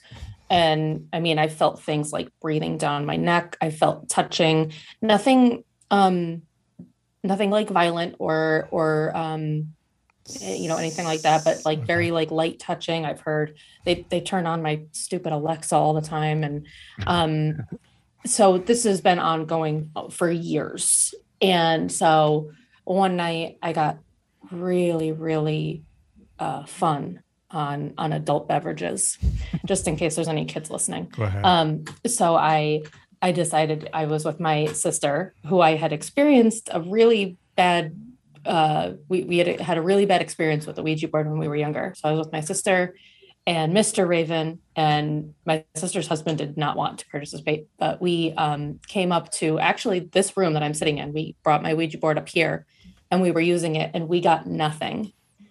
for about 30 minutes. I think we tried, and we got nothing. And this was recent. This was only, I don't know, maybe 6 months ago. You mean the thing wouldn't move? The pointer wouldn't move at all? Planchette was not moving. Yeah. There was nothing. And I mean, like, I've literally seen, like, I remember I was working out in my basement, and I sent you an email, Mac, because I saw this like shadow figure, like literally walk like right past me when I turned my, it was on the other side of my basement. And so like, there's all this stuff going on. And then I'm like, okay, well, like, let's communicate with it. And I get like nothing. It was the wildest thing, because I'm thinking I'm going to get something concrete, and it's going to be the time. And nope. Well, why does that never happen? I'll just ask anyone. Why don't we have, and it's not just ghosts and stuff, it's, why don't we have the definitive picture of the Loch Ness Monster or a UFO, or, you know what I mean? It's always not... Hardcore evidence is what you're looking for, right? Hardcore evidence, right. A high-definition photo shot, a video, none of this blurry stuff. I mean, you give me a submarine, and I can go remake that Loch Ness Monster photo for you. Submarine. That's the third time submarines have come up. It is. We were just talking about submarines. That's funny. Uh-huh. We need National Geographic style, clear color photographs, like they get of the critters in the wild. Yeah, with like a filter too. Like put like the pretty filter on it. That's what I use. Put the pretty filter I on will the Loch say, Ness though, Monster. kind of going to the point of photography, even with things like I watch a lot of Forrest Galante in Extinct or Alive, and he has pretty definitive evidence of the Zanzibar leopard still being alive. And people are still like, I might not actually be the leopard. Even though it's very clearly a leopard in a place where leopards aren't supposed to be. So I think you could show someone, and if they want to believe, they'll believe. If not, I mean, again, there's a lot of fakers and a lot of hoaxers, and that also hurts the field. So, that's very true. Not too kind of going on Keegan's topic. There was this interesting theory that we came across that was saying that the reason we haven't been able to capture Bigfoot again or UFOs was potentially because of the cameras that we are using.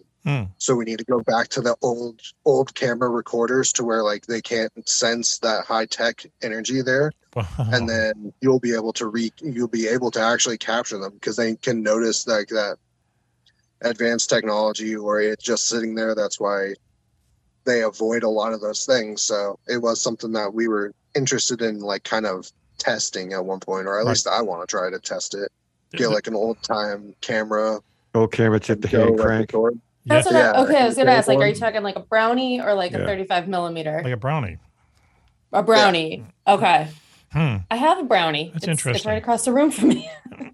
That's interesting because there would almost be like human radar detectors that could, sense some kind of energy or whatever. That would be interesting. The reason I believe that there's something to Bigfoot is just a long time ago, saw a National Geographic, episode on. This is quite a while ago. And they just take this guy had been looking for, he's up in Oregon, looking for years, and he brings them to this spot, and they detail that they walked 2.5 hours into these woods, 2.5 hours. And in this kind of riverbank, you can see these footprints that are obviously nothing that we would have seen before. I mean, they just look like big, hairy human, but they're huge. And they measure them, stuff like that, and all I can think of is, who would walk 2.5 hours into the Oregon forest to hoax this? You know what I mean? To have like, wooden footprints and, like in the cartoons. So something has to be out there. And it's not a bear. It's not, and I think it's hard to think that we've never really got that definitive picture. We never find their bones. We never find where they live and stuff like that. But, maybe that's just stuff we just don't know, Wow. Sure. I was talking to Mr. Raven the other day about the Bridgewater Triangle in, Vermont? Massachusetts. Yeah. Okay, not the Bridgewater Triangle. I'm sorry. The Bennington Triangle. Oh, yeah, that's... Yeah. In Vermont, and I think it goes into Maine and maybe New York. And we were coming back from Maine a few years ago, and we went through the Bennington Triangle. And there's this overlook where it is just forest for miles and miles and miles and miles, and there's nothing else. Like, nobody lives there. And it's like, you look at that, and like, we were talking about this because you think like, how could there not be something in there that we haven't seen, that doesn't want to be seen, or we, or, like are missing it, or we can't see it, whatever, the reason might be. There can easily be something in that expanse because it is just coverage of forest, and there's just nothing else, And then you think, like, which is like where my head always goes, what if there's this alternate reality, and maybe these quote unquote cryptids, you have the Mothman, you have the Fresno Nightcrawler, you have Bigfoot. What if, they're not being seen because, first of all, they're in areas, for the most part, I should say, that are desolate, whatever. You wouldn't be just strolling in the Bennington Triangle, or at least you shouldn't be. But what if they're able to just like pop out when they want and be like, all right, like I'm going to go do this for a little bit and then I'm going to come back, which is why there's no bones, which is why there's no like den, like that's what keeps me up at night. Well, I'll wake up at 2 a.m. and that's what I think of. That's what they would do. I mean, they're in a different time zone. They're in a different dimension. Like a different dimension. Dimension, yeah. Yeah. Or parallel universe. Something. Yeah. Yeah. Yep. Exactly. Yeah, and they always kind of do. You see, you hear reports of a lot of strange stuff happening in the forest. In way out west. The wide open spaces. You don't hear very many like cryptid stories from New York City or something. It really does kind of. Each kind of paranormal event really kind of... Cryptids in the subway. That's the best place to have a cryptid is in the subway. Oh, man. Right. I have seen pretty weird things in the New York subways. Yeah. I was going to say, I'm like, they prefer to be called human beings. Yes. They're not cryptids. A chud, right? A chud. Cannibalistic humanoid underground dwellers. Dang. Right. Yeah. Yeah. Ever see that video of like a rat in Grand Central Station, and he's pulling an entire pizza? Not just a slice of pizza. He's like a super The rat is pulling the pizza. Yeah, but it's an entire pizza. Rat. Where would he get an entire pizza? Think about that for a second. Strangely, he removed the anchovies. So yeah, he didn't like the anchovies. He probably went to the pizzeria and ordered it. Called it up, put pineapple on it. They threw it in the trash, and he went and got it. He ordered it on his app, and he went and picked it up. Yeah. Uber Eats dropped it off. He got Uber Eats. They took it to the subway for him. The rat. I have a quick Waverly Hills story. Go ahead, I've told this before. But I was friends with Rosemary Ellen Guiley, who was a great researcher that we lost a few years ago. She told me that one of the times she was at Waverly Hills, she was with another researcher, and he said to her, he said, Rosemary, do you see what I see? And when you're in there, nobody's got flashlights or anything. You just let your eyes adjust to the dark. Go ahead. And she said, I think it's a gray. They both saw something in Waverly Hills Sanatorium that looked like a gray alien. She thought that perhaps sometimes these areas are just pathways. Maybe some of these things overlap, but it really shocked them, took them by surprise.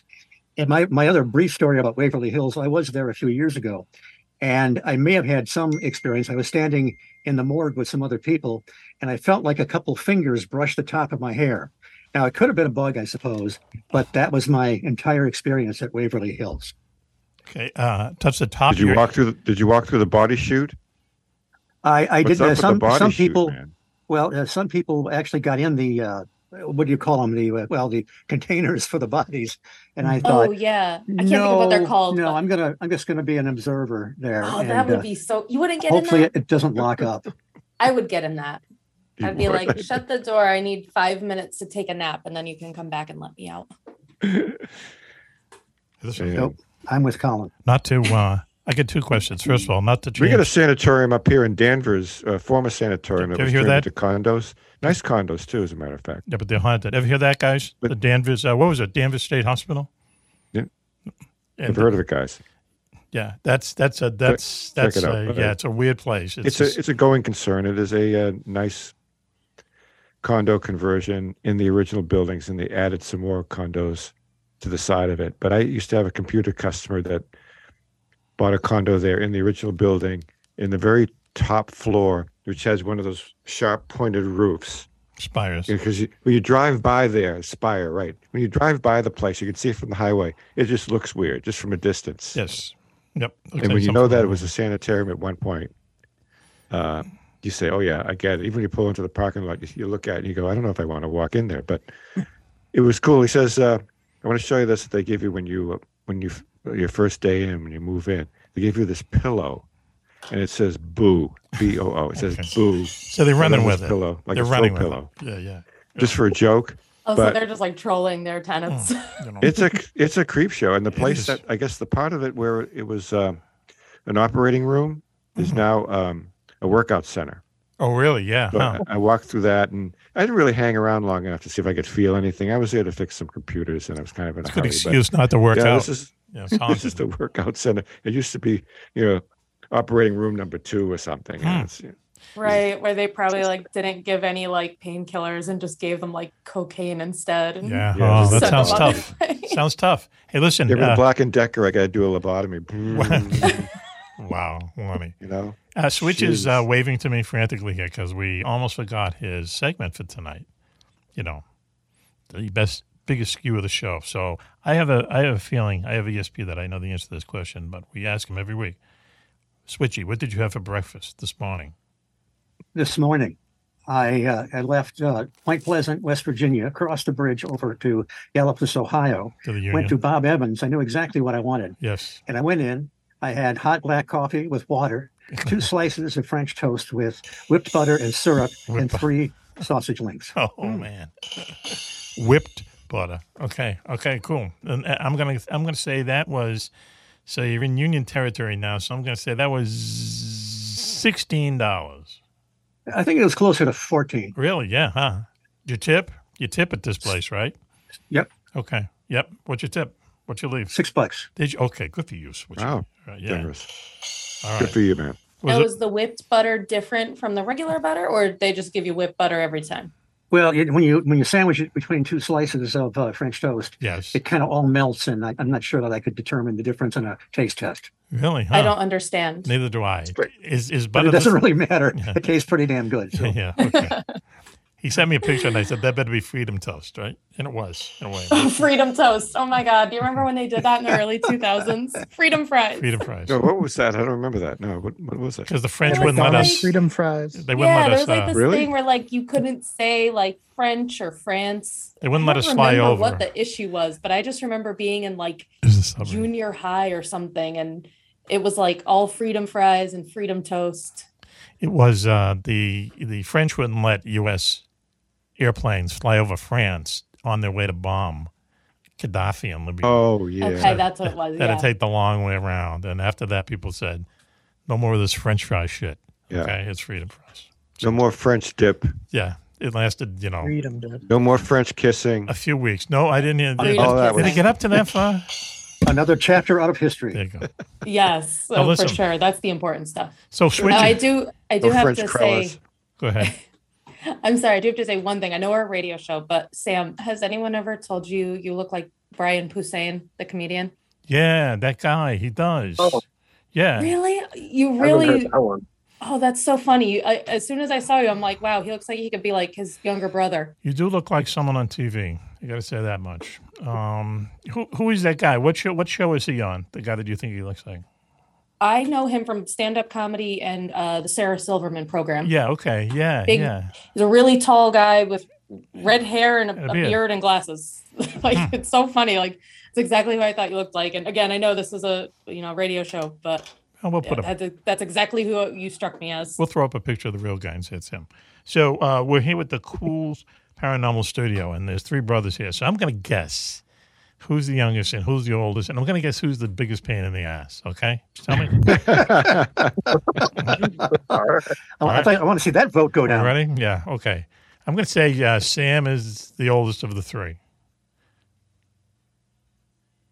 Don't tell me. No, Really? I think I'm older by a week. Yeah, I think. By a week. Ooh, he got you there. That was some party. Okay. Yeah. Interesting. And then Colin is obviously the curly of the family, right? No, I think I don't know. Is it me, Sam?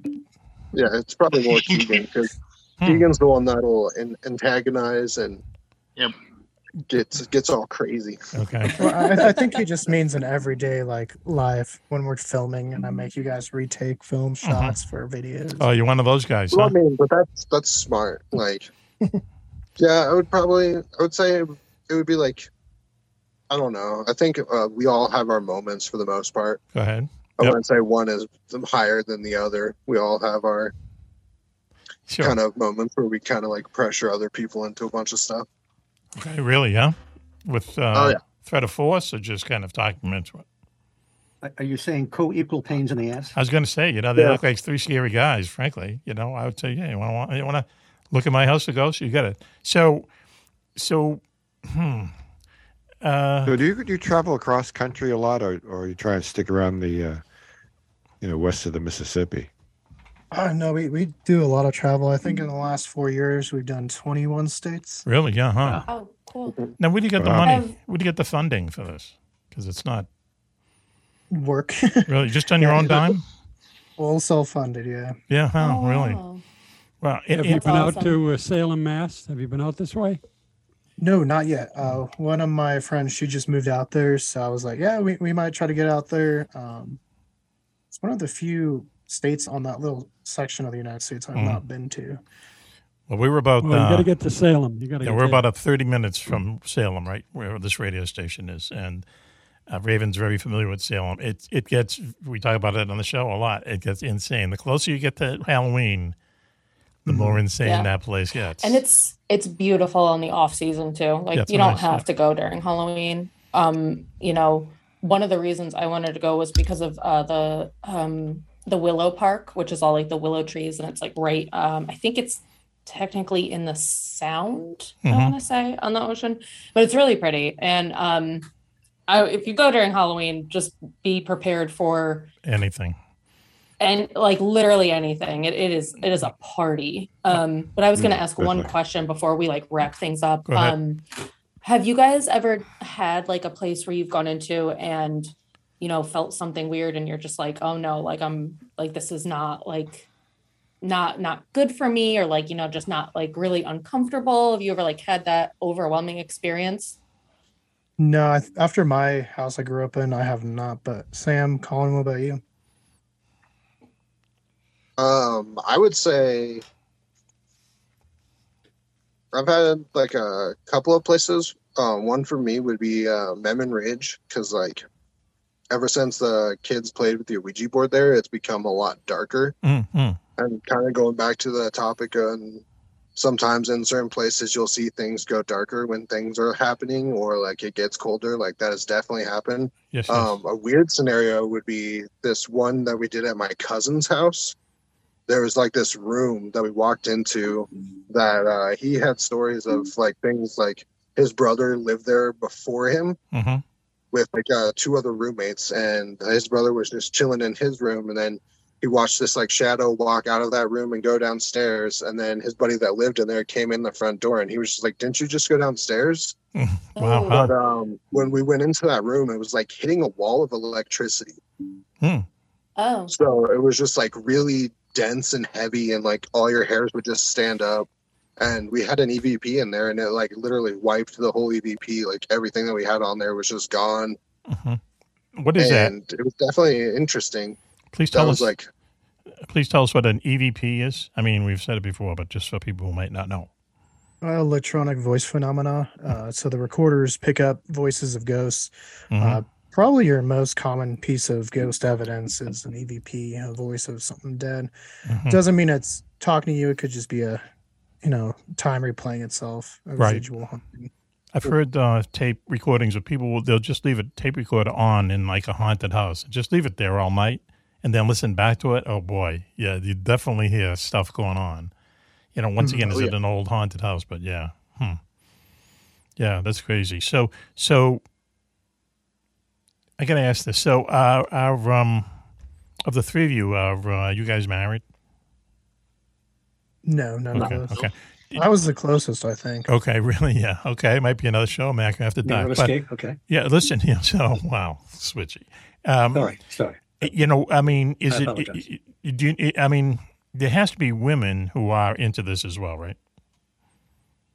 Yeah, we've had female members from time to time, but they never really have stuck around, at least the ones we have. They'll come every once in a while and hang out. But it's a lot of hard work. Like you got to do a lot of research, and we've had 20, 30 people throughout, Sam, Colin. I mean, just come and go. And I think a lot of people think it's just all fun and games, but there's a lot of work and time and effort put into it all. Going to 21 states for sure. I mean, I don't want to say this because Raven's here, but I mean, is it a chance that the women are scaredy cats? No, I don't think so. Because we've definitely had them. It doesn't work out at that time, you know. Mm-hmm. Yeah, one sent that question to me, by the way. Yes, he wanted me to ask that. Well, listen, guys, thanks for joining us. We really appreciate it. And yeah, very interesting. Yeah, hats off to what you do because you've been at it for such a long time. You know, a lot of people just kind of a flash in the pan type thing, but there's got to be something to it if you've been at it since 2008. So where can they find you, see you, etc.? I mean, a little bit of everywhere. Obviously, YouTube, Cool's Paranormal Studios. Same with Instagram is Cool's Paranormal Studios and Facebook. Twitter is just @TheRealCools. We're also in 4 books by Erica Gammon. So if you want to hear more of our stories, you can find it there. Or every once in a while, you'll see us on the Travel Channel. So on the Travel Channel, Very good. Let's talk about them for 1 second. Okay, so you've been on the Travel Channel how many times? A couple times. Okay. And they paid you thousands, right? Wasn't it like 10, 15,000 each? Not quite that much, but it was tax-free. It was pretty close actually for an hour. Was it really? Yeah. They were quite nice. We've been really blessed, and all the people we've worked with a lot of great people, and so yeah. Yeah. Well, good. You come across good on the media, as they say. So hats off to us. Let's give them a round of applause, please. Yeah. And come back and join us again, okay? Please, guys. He's going to bump that up in post. Don't worry. Yeah, don't worry about that. Yeah. I don't want to wake up my wife upstairs. The cool It's paranormal. nice that you had a good experience with the TV people. Yeah, that's paranormal in itself. Yeah, I've seen I love Travel Channel, so I'll watch I'm not a fan of Zach Baggins, but I'll watch some of the smaller groups of people that will go into the haunted locations. And like you said, Waverly Hills Sanitarium is huge. It is just such a, it's so big that it's scary. It's so big, So yes. That's really cool that you guys have been there. Yeah, right. It's funny that it's cool that it hasn't been torn down because place. Why wouldn't they tear it down? Places like that get into disrepair, but it's privately owned and really they give tours, so that's cool. Wow, find the old sanitarium. Yeah. So anyway, guys, thanks. Around air conditioning. Yeah, I'll bet. I bet. Thanks for joining us, guys. We really appreciate it. Yeah, no, anytime. Come back. Anytime for sure. And let's see, how do we do this? Let's say goodnight to Club. How you doing? Good night to Club. Give us a mark tonight. It would B plus, B minus. Yeah, it's in the B range. I'm going to sit down after the show, have a couple of beers, and I'll have a better idea after that. That many? Okay. All right. Good. It might be more depending on how bad things were, but I'm feeling very good. Good vibes. Great guests. If you ever come to Castle Rock, let us know. We'll get you a mead. Could be an A. Yeah. Maybe an A. For Raven, it's how many beers a night was it, Raven? It was 2, and they're the big boys. They're not small, but I'm gonna have another one after. 16 ounces. Let's call it 3. Okay, super duper. Club, thanks for joining us and giving us such a high mark. We appreciate it. Well, my pleasure. Switchy, thanks for joining us. Switch. It was my pleasure. I had a VA tonight, and I'm going to go crazy and have another one. Really? Off the air. Well, now you're embarrassing yourself, so we'll cut that out as well. Thanks, Switch. We'll talk to you soon. Okay. Sounds good. Juan, we'll talk to you soon. Yes, in a few more hours, I'll be having breakfast. Yeah, I'm get up early tomorrow. Yeah. It's already tomorrow. Let's confab sometime in the next couple of days. It's already Wednesday here. Okay. I told you about Juan from the future. Our latest run-in with him, right? Yeah, you sent me a good picture. Unbelievable. There's a guy who's... Even Eileen thinks, the dude does look like you a little bit. He's running around Plum Island, and he looks like Juan in about 10 years. He just does, And you cannot see this guy when he's not hitting on some chick or the bartender or something. I mean, so it's literally just Juan. It's Juan in 10 years. Exactly. They dress alike. They look alike. Anyway, Juan will even act alike. They do. Juan will talk to you soon. Raven, it's come to that time. I hope I'm like that 10 years from now. That's why we don't want to talk to him. It really, I'm telling you, it really freaks Lois out. I'm not kidding you, because she's now, worried that it's actually everything is just a hologram and stuff. Maybe they're identical cousins. And something went wrong. Yes, right, exactly. One's from England. Well, Well, when one's I from fly England. back to the United States, which I have to do because I'm missing the place like crazy. Go ahead. But that's the first thing I'm going to do is we're going to hook up and stop in there at the Coma. Go face to face with them? Yeah. It'll be like a Superman episode. It'll be cool. All right. Meet your future. Boom, boom. Hanging on the Coma bar. Cool. Anyway, look forward to that. Raven, thanks for joining us tonight. We appreciate it. Thank you so much for having me. This was great. And we love the hairdo. Love is not a big word. It is a big word for us, as you know. We love it.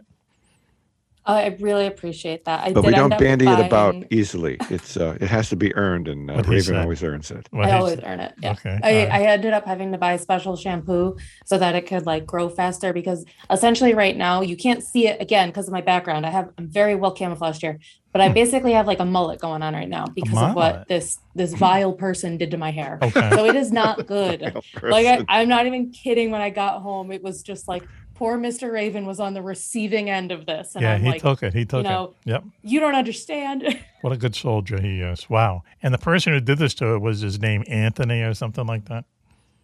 I don't know what her name was. T's. Oh, really? Yeah, huh? She was blonde. I don't know. Oh, okay. You know what they say about them. You think what happens sometimes in hair salons is that the person who's cutting your hair, especially if it's a woman, is so jealous of your beauty. That could be. That she wants to mess it up. Yeah. Just enough where maybe you don't notice it right away, but when you get home, look at the mirror. You break glass. Well, so that was like the bad thing. That was like, I noticed it the entire time. Like I knew it wasn't like turning out right at all. Like when it was like still like wet from like being shampooed and everything. And I'm like, maybe I should say something. And then I was just like, no, it's fine. It's fine. It's fine. It's fine. Wow, huh? It's just awful. Wow. Haircuts like that.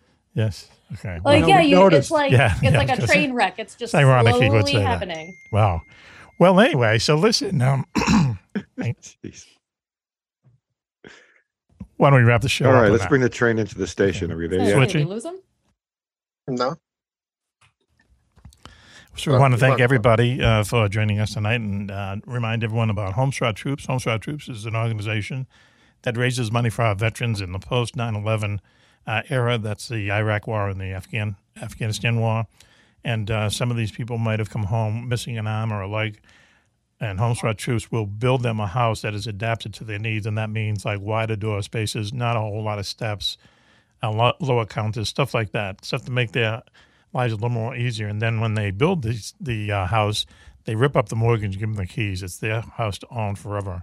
And then they can go out into society and get a job and just feel a little bit more with it, in, I hate to say it, but everyday normal life. Homestrat Troops, 90 cents of your charity, I should say that again, hang on.